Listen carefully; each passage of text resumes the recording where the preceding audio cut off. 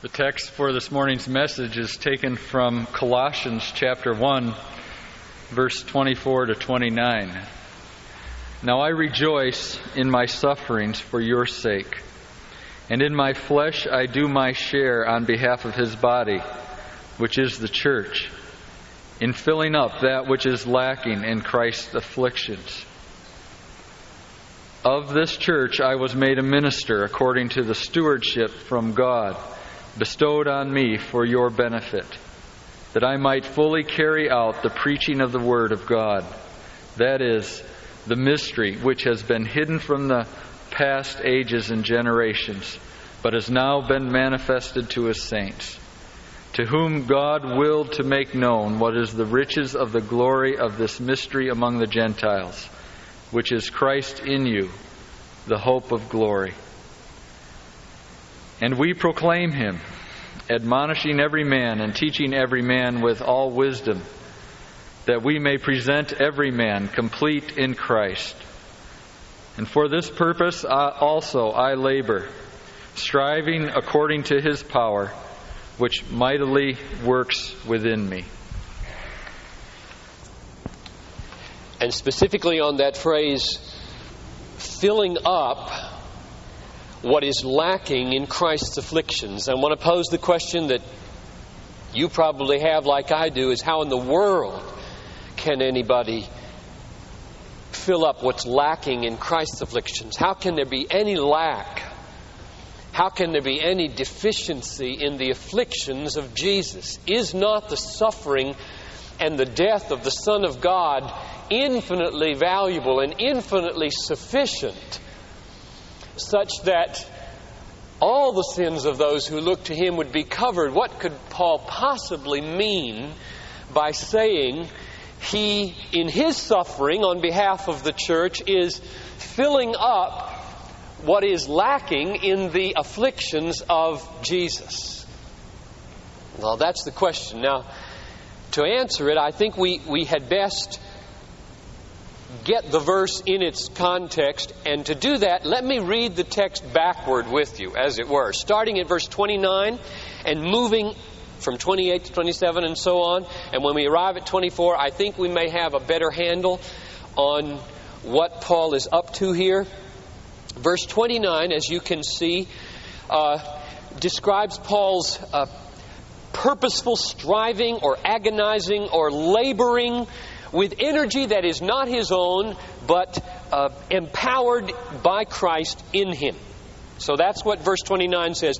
The laboring, agonizing, striving that he is performing in his ministry comes with a power that is the power of Christ. Christ energizes or works in him. Then verse 28 describes what the purpose of all that energy and all that labor is. Namely, he wants to present everybody that he reaches mature or complete in Christ. He wants to reach out to people, draw them into Christ, and labor over them through teaching, it says, through admonishing and teaching and proclaiming Christ, complete them in Christ, build them, and hand them over, as it were, as a love offering to God at the end of the age. Then verses 26 and 27, take those together. Verse 26 says that all of this proclaiming and admonishing and teaching is about a mystery. See that word mystery there in verse 26? And the point of mystery is not that it's unintelligible, but that it's hidden for a long time, ages and generations, Paul says. This mystery is hidden, and now God means for this mystery to be revealed through people like Paul. And then verse 27 talks about the riches of the glory of this mystery, and then he defines the mystery. So nobody has to have any question in your mind about what the mystery is, as though, oh, it's a mystery, I can't know what it is. Well, that's not true. It was a mystery because it wasn't revealed. Now it's revealed, and it is Christ in you, the hope of glory.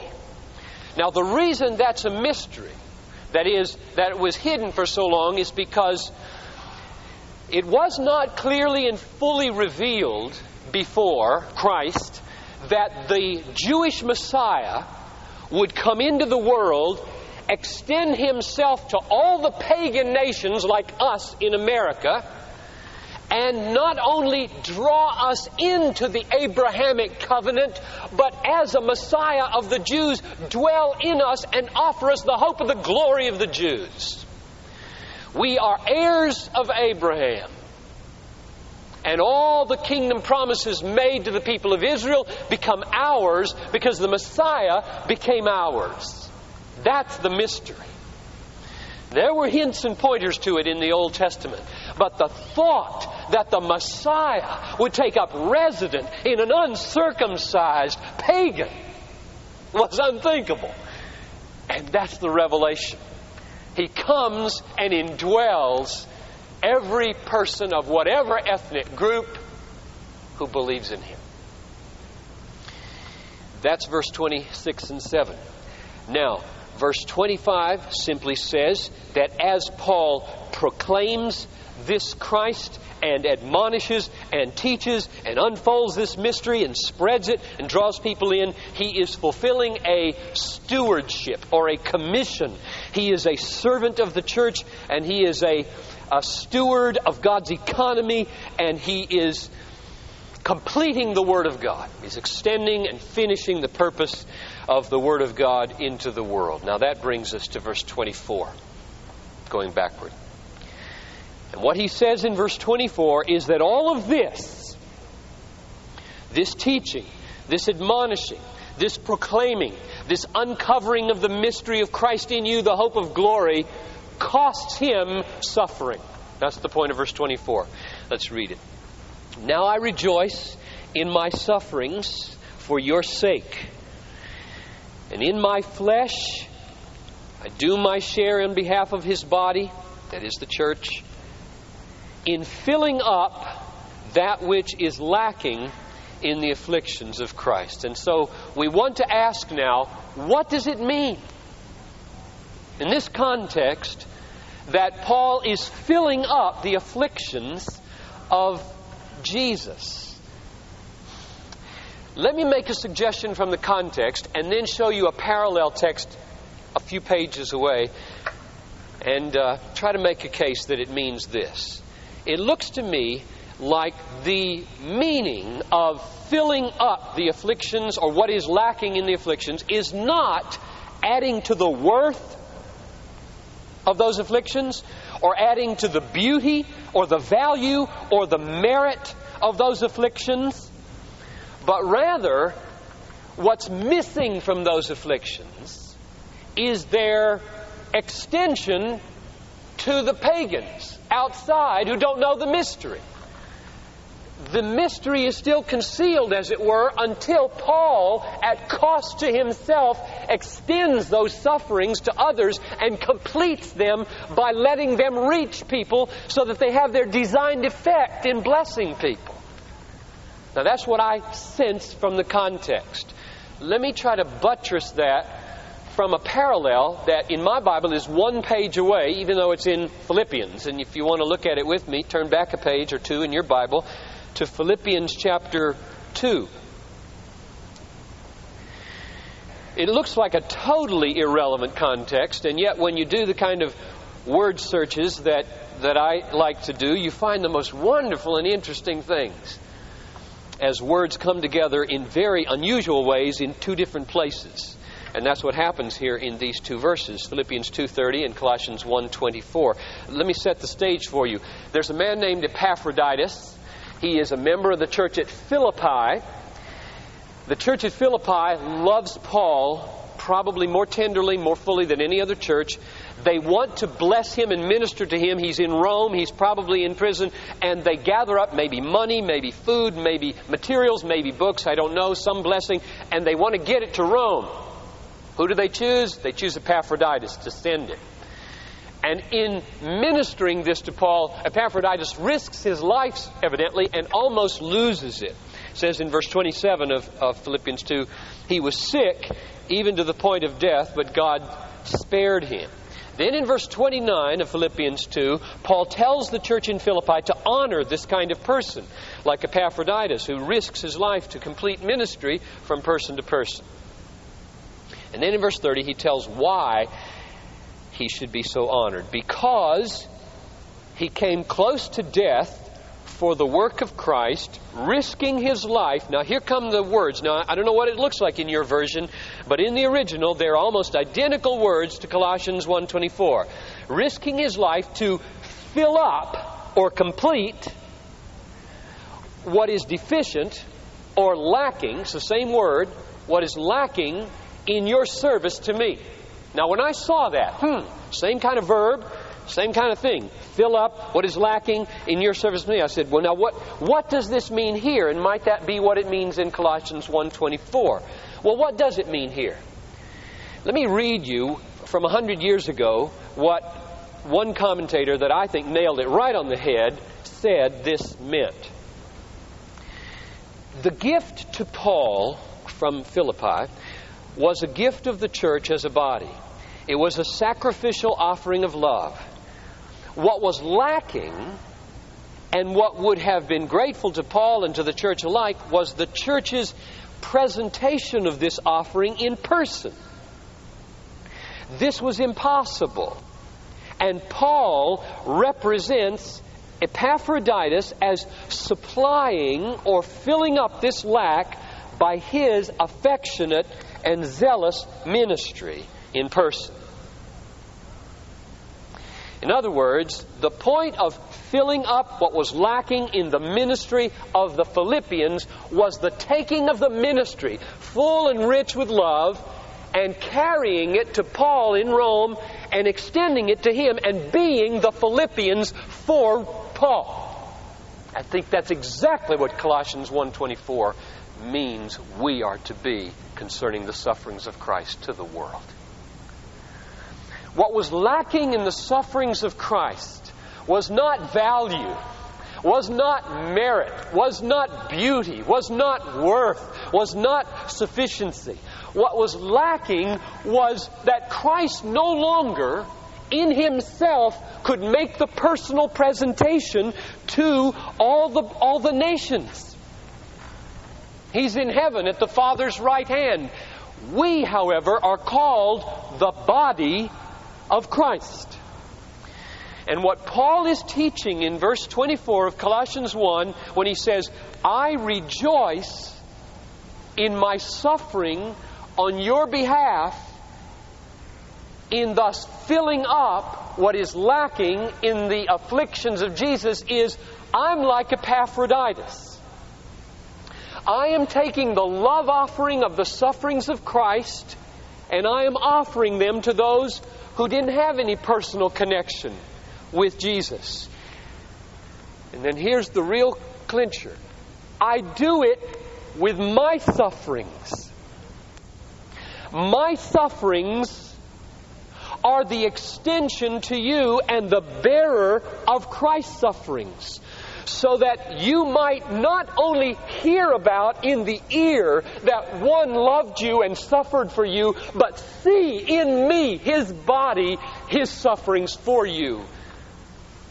Now that's an awesome teaching. I feel it as awesome as a pastor. I feel the call on my life from that teaching as frightening and gloriously wonderful. You hear what it's saying? I believe the general teaching is this: God intends for the afflictions of Christ to be presented to the world through the afflictions of His people. God intends for the afflictions, the love offering of suffering that Christ gave once and for all, cannot be improved upon in its merit and worth and sufficiency for sinners. He intends for that love offering to be handed to the nations and to your neighbors and your friends through your afflictions, that they might see it and mark it. There is no sustained, loving witness to this Jesus without sacrifice. Just think of it. Think of it. Think what it would cost you this afternoon. Now, in America, we might just think in terms of, well, I wouldn't be able to do this, I'd have to do that. Or I would get embarrassed, or I might lose my job, or, Most of us aren't thinking in terms of losing our lives. And yet every one of us knows that it at least inconveniences. And that's the point of this text. Yes! Precisely! Do you love like He loves? Will you suffer like He suffered? Will you bear afflictions like He bore afflictions? This teaching, I believe, is the same as the teaching of Jesus in Mark 8:35 when He said, whoever wishes to save his life will lose it, and whoever loses his life for my sake and the gospel's will find it. Now, what I hear there, especially as I'm hearing it from Colossians 1:24's angle, is Jesus means for the gospel to be carried to the world by losing our lives. That's the way He means it to be done. And now, from verse 24 of chapter 1 in Colossians, I have a new understanding of why He would say that. Namely, it completes the afflictions of Jesus by showing them, making them visible, extending them. It isn't kind of an artificial connection, sort of an accidental thing that happens while you're doing something else. It's part of the extension. It's part of Jesus. It's part of His body. It's part of evangelism and missions and love and ministry. We're going to talk a lot this fall. The staff has been working hard and thinking hard about what the focus this fall should be. And this kind of just leads right into it. It isn't just evangelism. It's how just to suffering people. What do you say to somebody who's lost a loved one, a baby? What do you say to somebody who's depressed and hospitalized? And we have the same withdrawal effects at that level as we do when we're witnessing to unbelievers. Well, I wouldn't know what to say, or I wouldn't know what to do, or and we won't risk anything. We won't suffer. We won't take affliction. And thus Christ is made invisible to the world. Christ, according to verse 1:24, Colossians, means to be visible in the afflictions of His people as they extend themselves in love to unbelievers and to one another. And look at verse 24 again, lest we think that the Calvary Road is a joyless road. Paul says, I rejoice in sufferings for your sake as I fill these afflictions up. The Calvary Road, where we follow Jesus, is not a joyless road. It is a painful road. It is a painful road. It is not a joyless road. The happiest people in the world, I say this from personal experience as I've seen and biographies as I've read and church history, the happiest people in the world are people who have seen the mystery, Christ in them, the hope of glory, and have been so satisfied with the indwelling Christ and the hope of glory that they are free to suffer for other people and lay their head down at night and sleep like a baby. The happiest people in the world are not people who try to be comfortable in America. The most miserable people in the world are rich people. Just as many people jump off the Coronado Bridge in San Diego as off the Brooklyn Bridge in New York. The poor and the rich. Money adds not 1 millimeter to happiness. Just as many rich people go to counselors as poor people. Vastly more, let's say. What makes you happy in Christ is to follow Paul in knowing Christ is within, I have the hope of glory, and therefore I will fill up what is lacking in the afflictions of Christ by extending myself at whatever cost to minister to people, especially those without Christ. Joseph Tson, I don't know how many of you have heard of him. I met him in a brochure called The Theology of Martyrdom a few years ago, and then Tim Essenberg just gave me a tape. And I listened to it to him in the car the other day. And he said, I just couldn't believe it. I said, I should just play this tape on Sunday morning instead of preaching.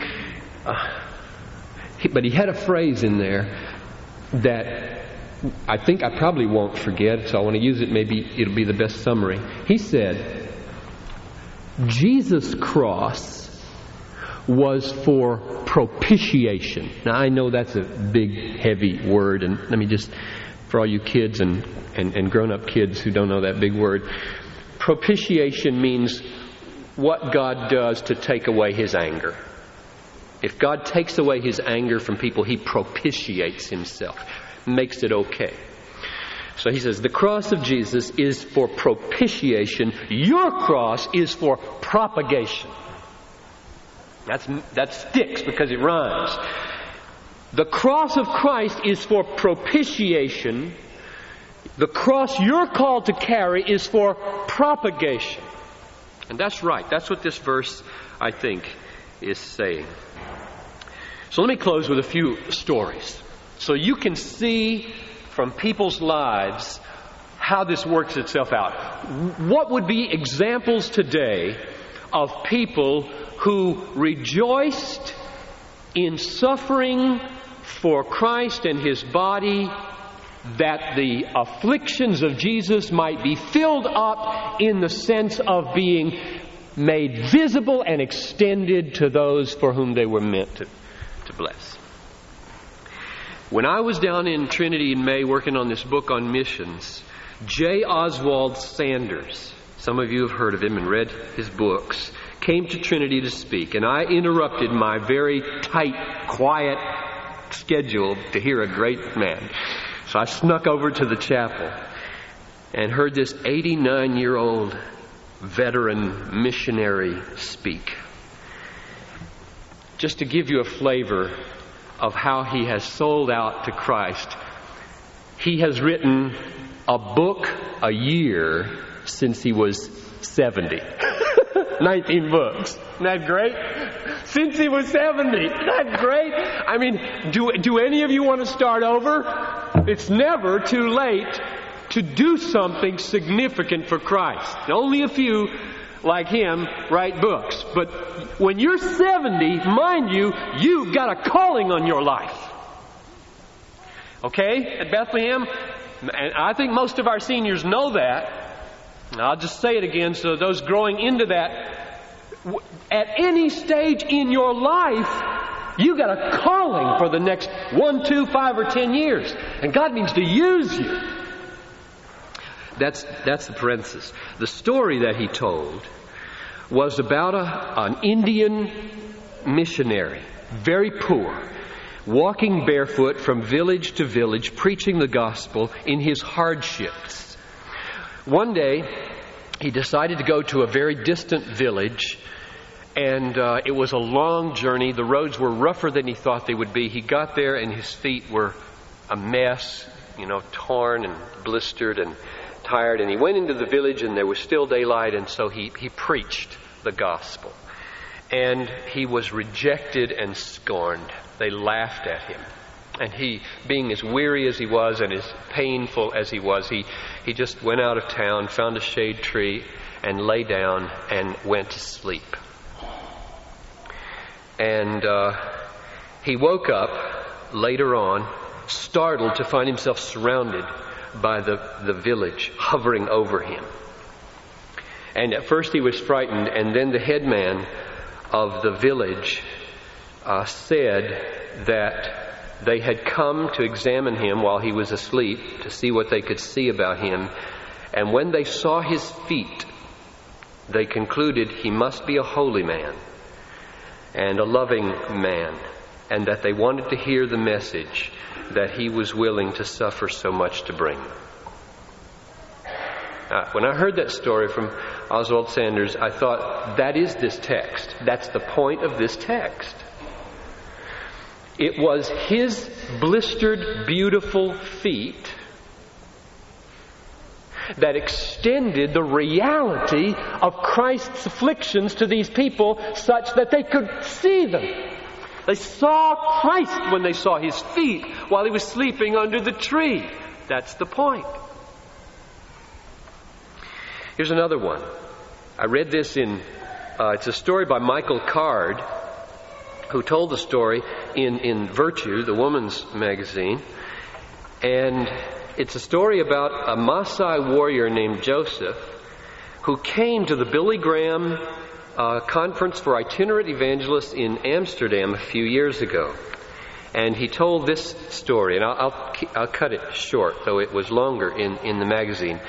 Joseph was confronted by an evangelist in Africa one afternoon as a pagan, and he was shared the gospel with him, and God touched him, and he was wonderfully and powerfully converted right there on the spot. And the Holy Spirit began to move in his life and give him a burden to share with his own village what he had seen of Jesus and the forgiveness he had experienced and the hope of glory that he now knew. And so he went to his village and started going from door to door, telling everyone about the cross, the suffering of Jesus and the salvation that he offered. And to his amazement, he's a very simple man. He didn't know what would happen.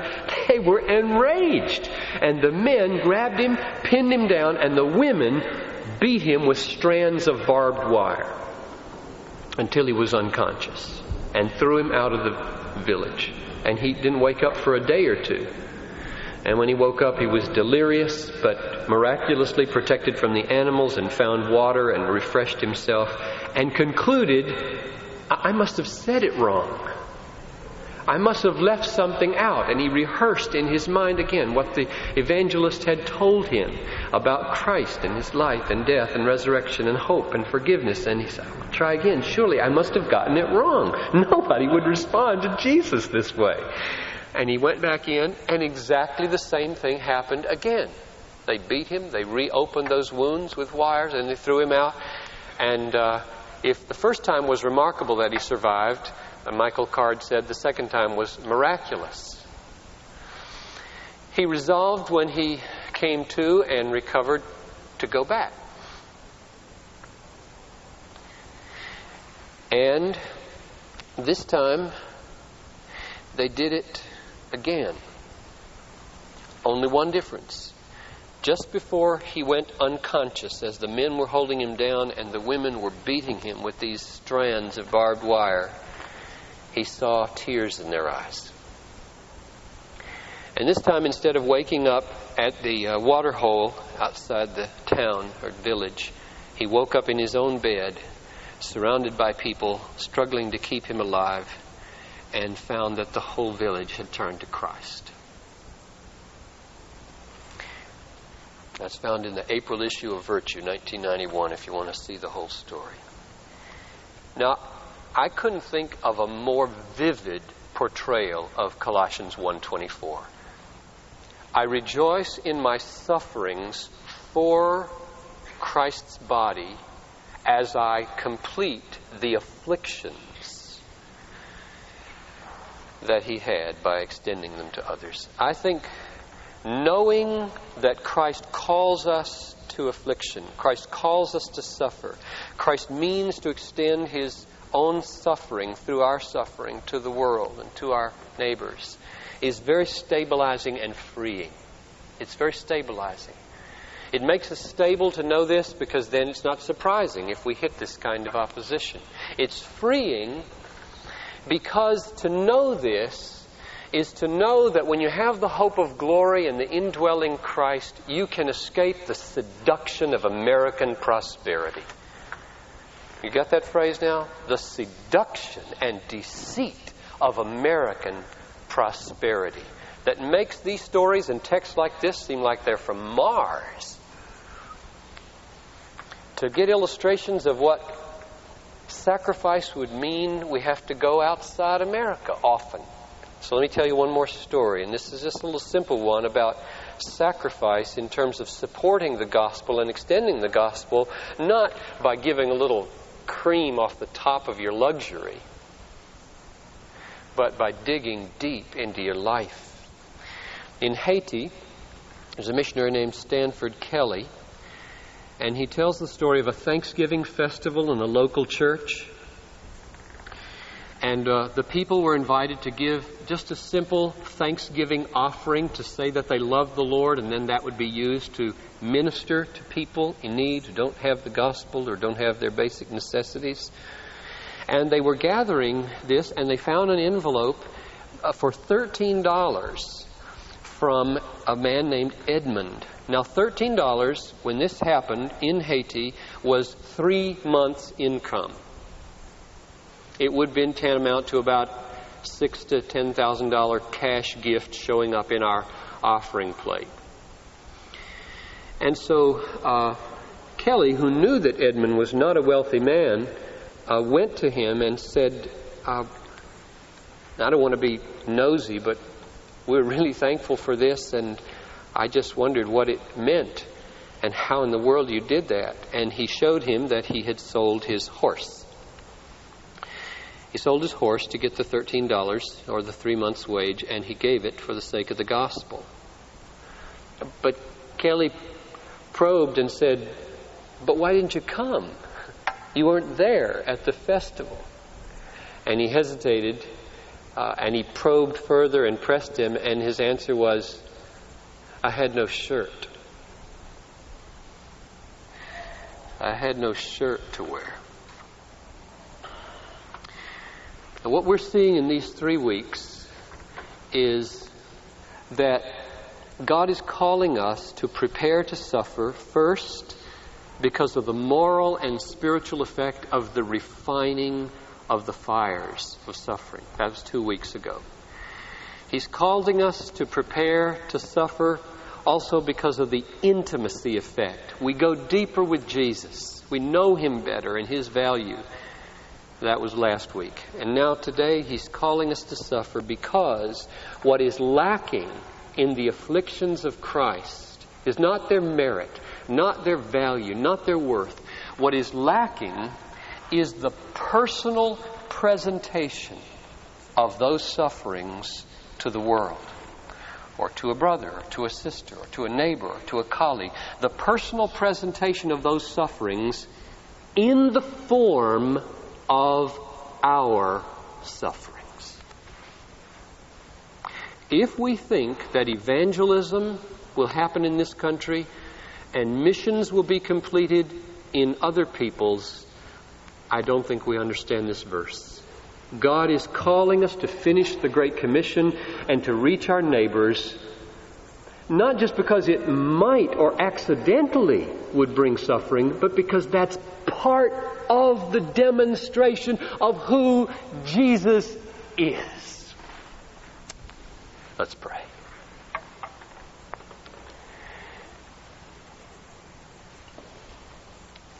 As I asked the Lord this morning, what might people feel a sense of need to pray about?